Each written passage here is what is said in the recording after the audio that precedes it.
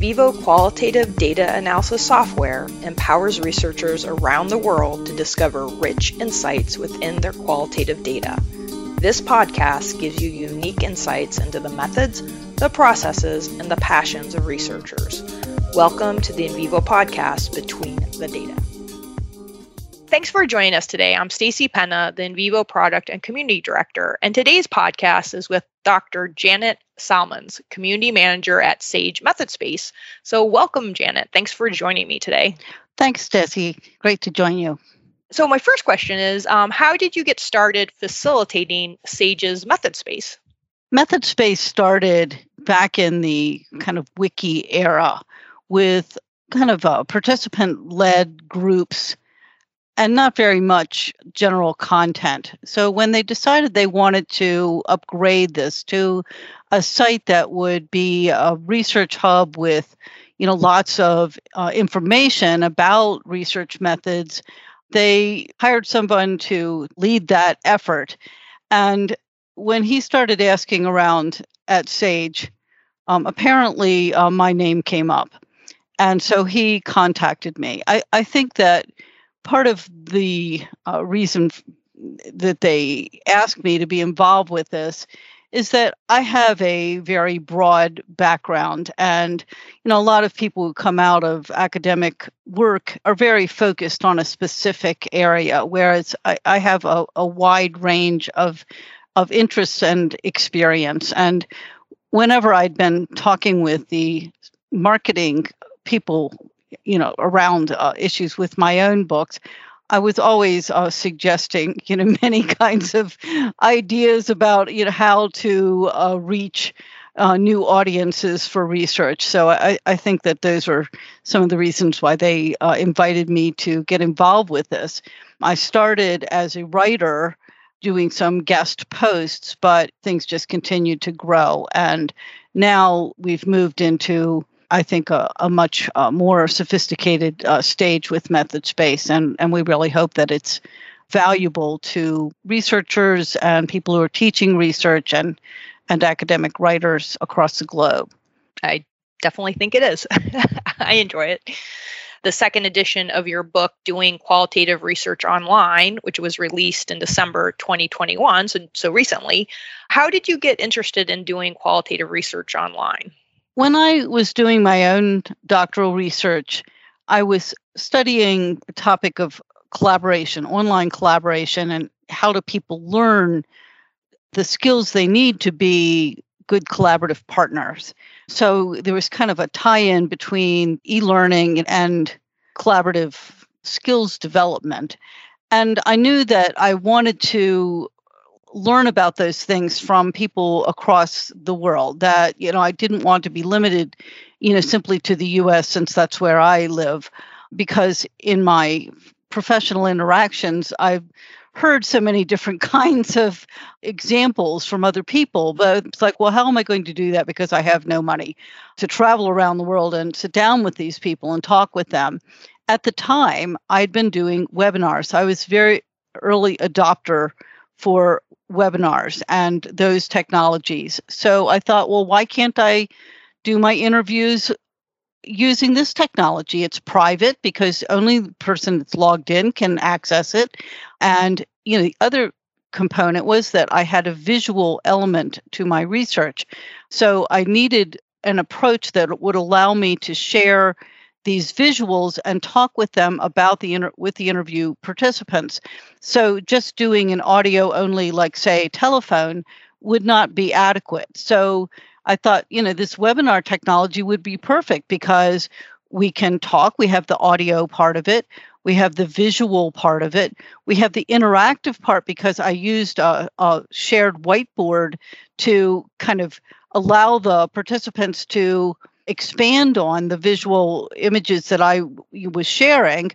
And then you also have the text chat. So if there's something that they want to share in writing, you have that as well. So, once I had completed that research and started talking to people about my research, as you do when you're a doctoral student and you think everyone wants to know what you're studying, I thought that the collaboration piece would be what would be of interest. But when I started talking about how I had done my interviews, they go like, stop. How'd you do that? Is there anything written about that? And so after like the millionth person asked me that question, I started going like, I think I need to write something about this. And so then when I started to write about these methods and to look at how the online approaches corresponded to approaches that have been used, for a long time. There have been lots of research using visual elicitation and, some of these things, but not using these kinds of tools. Then I would say that I became kind of a researcher about research, which I guess is what a methodologist is, because I started to look at, what are other people doing? How are people using these emerging technologies? And what are the assets and limitations of them? Because, when I started in the early 2000s with this, a lot of these tools were not in widespread use. So that would mean, you've got implications for the sample and the population, because, you can only do research with people who have access and skills to use these tools. But certainly, that's changed as the tools have evolved and become much more widely adopted. Do you need to approach your research design differently when conducting research online? I think that every part of the research design needs to be approached differently when you are conducting it online. Every part of it. And I think that we need a kind of iterative, holistic approach to think it through, because once you make one decision, that's going to have implications for the other design decisions. So, I encourage people to think through, each choice and what those implications might be. So, for example, I will hear from people who say, oh, well, I'm going to do my interviews online using whatever, video conference tool. So then I'll say, well, if you're using a video conference tool, what visual data are you collecting? Will it be important for the person to be on the camera? Well, that means the person has to have a camera and be willing to be on the camera. Are you looking at what is in the background, in the environment? Do you want to see that person's home or office environment? Is that a part of the data you're collecting? If so, then you need to be able to communicate that to the person so they know that's what the expectation is. Then that will need to be part of your consent agreement. Well, now we're talking about your consent agreement. Each element makes a difference. I encourage people to think about, in terms of the types of research that involve interacting with participants, because certainly there are online methods that don't involve interacting with participants. But if you are thinking about those, to take a moment and reflect on the ways that you communicate online. One time you might say, well, I'm going to send an email to this person, but I'm going to send a text message to that person. I'm going to have an active chat, or I'm going to have a video call. Why do you make those choices? Or I'm going to post onto a social media forum, or I'm going to post into a shared folder. Why do you make those choices? What's the difference between the communication that you get, from each of those? How do those responses vary? And how would you then take that kind of thinking to make your decisions about the technology you're going to use, and then think through the implications of those choices for the other parts of the design, the sampling and the ethical issues, and as well as the methodology and the methods. So I think that it's not to say that we need to throw out everything that we knew from before with qualitative research, but that we need to think about it a little bit differently and be very strategic about our choices. That makes sense. This podcast is sponsored by QSR International, developers of NVivo and other software solutions for leading researchers and educators. If you're looking for an accurate and fast way to transcribe your audio and video files, try using NVivo Transcription, your automated transcription assistant, with the 15-minute trial. What online data collection techniques do you recommend for researchers? Well, it's not so much that I recommend a particular one. What I recommend is that people think through, again, in this sort of a holistic systems thinking way of going about research design, to think through what you need to answer your research questions or address your research problem. So, I categorize the approaches in 3 ways. So the first is extant data. So that would be any data that was created, materials, resources that were created. They didn't have you in mind. They don't care about you. They have their own purpose. And you are going to, access those, download, read, whatever. It could be published documents, historical documents that are in archives, or it could be real-time social media posts, whatever. They weren't created to answer your question, but they might answer your question, or it might help you to understand your problem a little bit more by getting, broader context. So that's one level, extant. So here, it's not to say that you won't ever need to have informed consent. You may need permissions to access particular kinds of archives. So it's not a matter of saying, well, you don't need any agreement, but it will be different from the kinds of agreements you will need with human participants who are answering your questions. So once you pose a question on Twitter to, well, what do you think about this? You have now crossed over into the next category, which is elicitation. So this, I would put anything where you're asking questions or prompting responses and someone is answering them. So that could include interviews, focus groups, group interviews, or participant observation, and those kinds of methods or questionnaires where you're asking questions to someone and they're answering your questions. So there are all kinds of ways that we can do that. But then, especially in looking at the kinds of research that people do online, I realized that there is yet another level. And so I call that enacted. And, partly because I just wanted 3 parallel names, but, some people might call it performative. So here is where, it's not only a matter of you have a participant, but this person may be a co-researcher. They may be a collaborative partner. This is the type of research that may have multiple interactions, not just one single interview. So, this would include action research, more experiential methods, simulations, field experiments, creative arts-based methods, and those kinds of approaches that require a greater commitment on the part of the participant over a period of time, not just in one interaction, and that allow you to explore the research problem in a little bit different way than you might by simply asking someone questions where they have to recall, when did I have that experience? How did I feel? And what do I really want to tell this researcher about that? Like maybe I don't want to tell her about that, other part of the experience that, I think I'll keep that to myself. So, you can create an environment where, there might be, more of a free flow and you have the opportunity to develop trust over a period of time. But there's no one size fits all. It's not that one approach is better than another. It's just, what fits your research and your ability to conduct it in terms of the time that you have and the access you have to participants, et cetera. Thank you. What technology helps researchers conduct online research?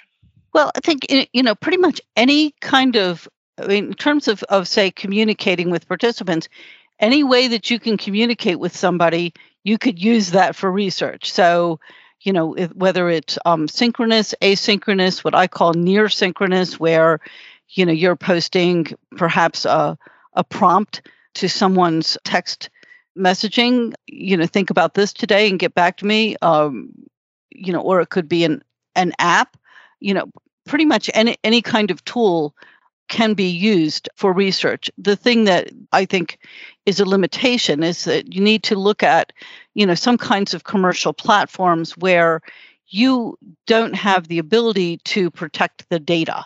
So in some kinds of social media platforms, for example, if you are collecting data there, you can't promise to your ethics review or IRB board that you can protect that data because someone else owns it. So, there are some technology issues around having the ability to delete your recording, say, on the cloud and put it on your own hard drive where you can protect it. So there are some, constraints there. With the constraints, do you find in some ways conducting the research online, it almost makes it a little easier to collect the data because it's already in a digital form? Now, some of these programs have transcription and you get the video and audio downloaded just in general. Do you find it's almost easier sometimes? I think for some it is easier. I mean, there's certainly written forms, whether it's a questionnaire or a series of email interviews or text chat. If it's in writing, then you don't need to transcribe it. And as you say, increasingly, partly because of disability access, a lot of the platforms now have automatic transcription built into them, which is a real boon. Or there are other, standalone transcription tools you can use to, kind of translate your audio into written words. But then when you have the data, whether it is a video interview or whether it could be early days film records that are in an archive or video records, there's so much material that, is being digitized and put into libraries and archives. The real, phenomenal opportunities for researchers to access that material. And then, in terms of the, kind of getting into the analysis part of it, tools like NVivo that allow you to, in other words, to simply transcribe the audio, then what about the visual data? So then going back again, to the question I gave as an example before, if I'm doing a video interview, do I want to be looking at the books on the bookshelf, the other family members, what the home looks like, what the office looks like, the pictures on the desk, are those part of what I'm trying to include, when I'm trying to understand where this person is coming from? Then I'm not going to get any of that in a pure transcription. So then I want the kind of tool that will allow me to make notes or code directly from that media. And let's face it, as the world, our multimodal ways of communication means that, we really need to be able to do that, because that's the way people communicate visually in images, because we've got a camera with us at every moment. I mean, you read the early accounts of these, researchers going into the field carrying these giant, heavy equipment, and we've got it, it's with us at all times. So, that's how people communicate. So as researchers, we need to say, well, what data am I collecting, in this visual material, and how am I going to include that? How am I going to take that richness and translate it into the stories that I'm trying to tell with my research? How do you analyze your own data? Certainly we're in the NVivo. I love using the NVivo tools, and, as we just described, being able to use the video and make notes and code, directly that way, as well as, the ability to kind of put all of your data into one place. I think that, whether you are a student or an experienced researcher, part of the challenge is just keeping track of all of the stuff. It's just like managing, like all of the materials is, a big part of it. So being able to have everything in one place, I think is really useful. What are the ethical considerations you have to consider when conducting research online? This is an area where, there are no easy answers. That's why in the new edition of my book, there are 3 chapters that have to do with ethics. There is a lot to think through. In the biggest sense, I ask people to think about the integrity of the role of the researcher, because there are a lot of things you're doing where, nobody's looking. There's some things where people are looking and you've got to submit paperwork, but there are a lot of areas where it's you and the participant, or it's you and the data? And what are your own values about honesty? And especially when the answers you're getting are not the answers you were hoping to get, the things you're finding out are not, what you expected. Are you going to be true to the data? So, I think at the largest sense, those issues are perhaps even more prominent online because you might be just you and the computer. So what kind of researcher are you? I wrote another book about that.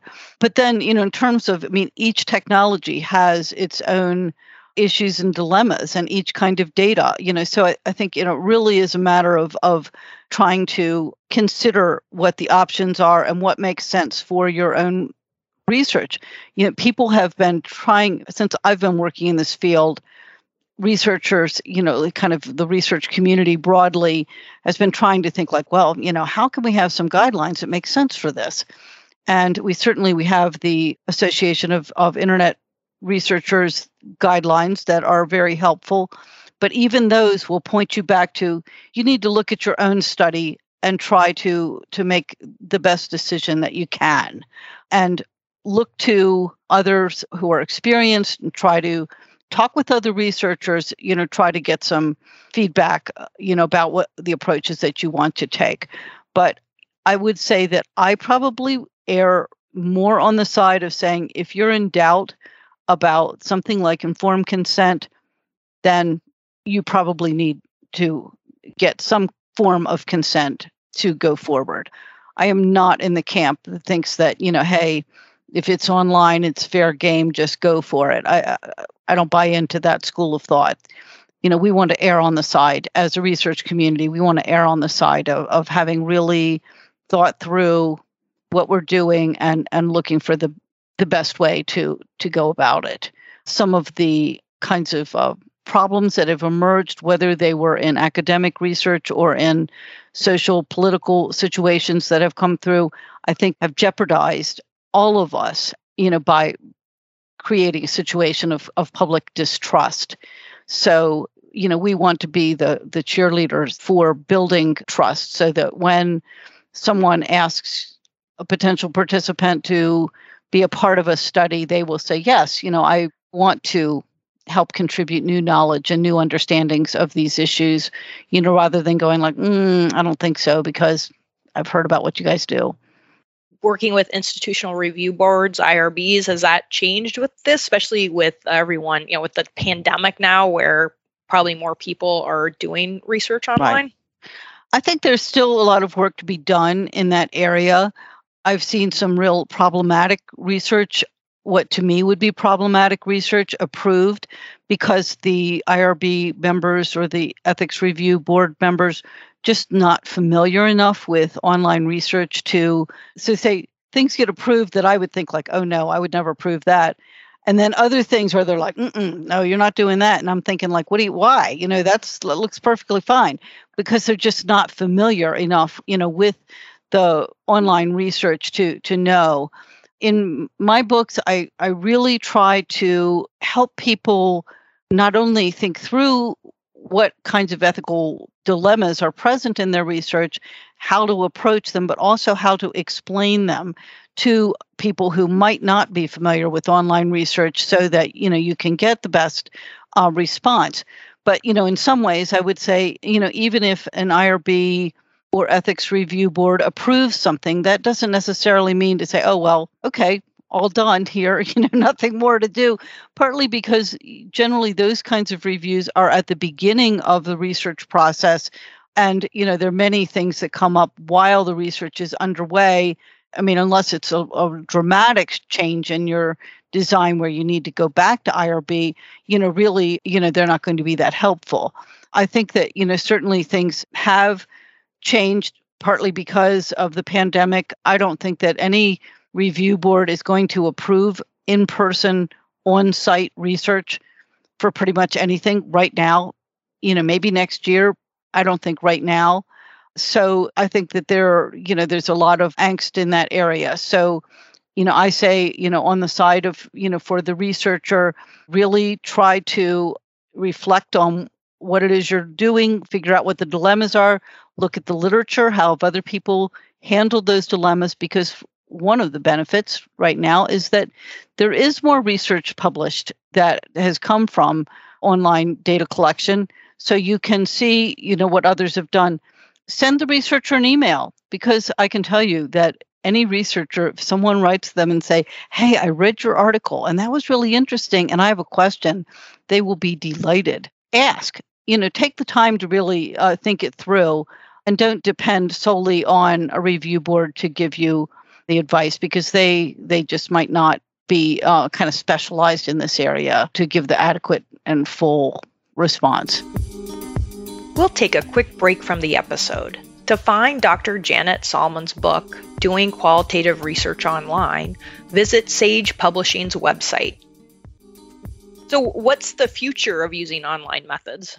I certainly think that, one of the things that's come out of this time is that, people realize that there are a lot of things that you can do online. And, part of it is that the tools are more widely available.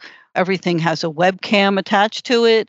More material is being digitized and made available through libraries and archives and public sites of various kinds. So I think that there's a realization that there's a lot of things we can do with research online, but not everything. So what I would anticipate, once things kind of open up, is that people might say, well, I'm going to take a hybrid approach, where maybe I'm going to do part of the study using online data collection, but maybe I want to do some observations in person, or maybe I want to do some interviews in person, or I want to do some arts-based or creative experience in person, but I can still do other parts of the study online so that it's more convenient to the participants, and some of the advantages that we've mentioned, the ability to record. For example, while it's wonderful to be in the physical presence of other people, and I don't discount that, if you're doing an interview on a video conferencing platform where you can record the whole thing, you've got, here are the visuals and diagrams, photographs, artifacts that you're discussing, and you've got the videos so you can see, the response the person's making, their facial expressions and nonverbals. You've got, text chat where you could say, what was the name of that place again? And it's all recorded in one place. That is, a tremendous value to researchers that is not as easy to accomplish in a live environment. So I think, once things open up and people can make the choice to do things in person, I anticipate that there'll be more kind of combination approaches. So I think online research is here to stay. The other advantage that we haven't mentioned is that, as I said with my study, you can interview people all over the world. You can engage with participants. Geography is not a limitation. So, that really opens up the possibility to have, more culturally diverse research that I think, we really need right now. And also, people who are in more protected environments where, it's difficult to go in, where there is a real researcher effect. If you showed up as an outsider, into this community, everyone will notice you because you're going to stand out. Like it's obvious you're not one of them. So, I think there are advantages that we can, still use even when we have the ability to be in person. Yeah, I agree. I went to a webinar with actually market researchers and talking about how they do their research online now. And they thought it would probably stay because A, like you said, they can reach more people. And B, it's more cost effective, right? So instead of like renting out a special focus group room and, all that, they can, now Zoom and they have it on video and it's still a focus group that works. And so I thought that was interesting. So, and this was like a year ago and they said, yeah, I think this is going to stay because it works. I think on the technology side, the other thing that I hope will happen is that there will be more tools made available, for that, whether it's designed intentionally as a research tool or that can be adapted as a research tool that is more private. So I'm looking at, say, some of the kinds of platforms where I participate in online classes and online kind of community types of things where, it's not a social media platform run by a company where it's not in their interest to let you erase the interaction or download it and so you can protect the data. They want the data. That's the whole point. That's why it's free. So I think that we're starting to see some of those more private platforms that would allow you to do either synchronous or asynchronous interactions with individuals or groups. And I really look forward to seeing more of those kinds of tools that will be useful for researchers.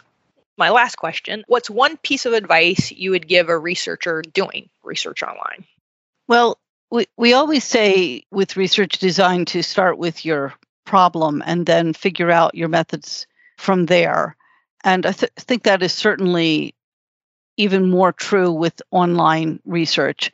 In other words, to start with saying, oh, well, I'm going to do online interviews. And you go like, well, why? Why? Or I'm going to use a big qual approach. Why? Why are you going to do that? How does that best address the problem you're trying to study? So start with the problem, then look at the other parts of the question. But to, as you're thinking about the time frame for your design process, to make sure that you have enough time to think through the implications of each decision and how each part of the study influences the other. So that's that, take that holistic approach, which I think also then ties in with the ability to be a good ethical researcher, because, if you've looked at how each of these pieces fits together and what the kind of repercussions of each decision on the other parts of the study, then you can go into it feeling confident that you are doing this in a way that you can be proud of. Thank you, Jenna, for talking with us, and thanks to those tuning in. So listeners, if you enjoyed learning more about conducting qualitative research online, we'd appreciate your support by rating and subscribing to the NVivo podcast. This helps us to share these amazing narratives with the research community. So thanks, Janet. You're welcome. Thank you for joining us for Between the Data. If you enjoyed this podcast and want to hear more about NVivo podcasts and community events, please visit go.nvivobyqsr.com/community or email me, Stacy Penna, at s.penna, penna, @qsrinternational.com.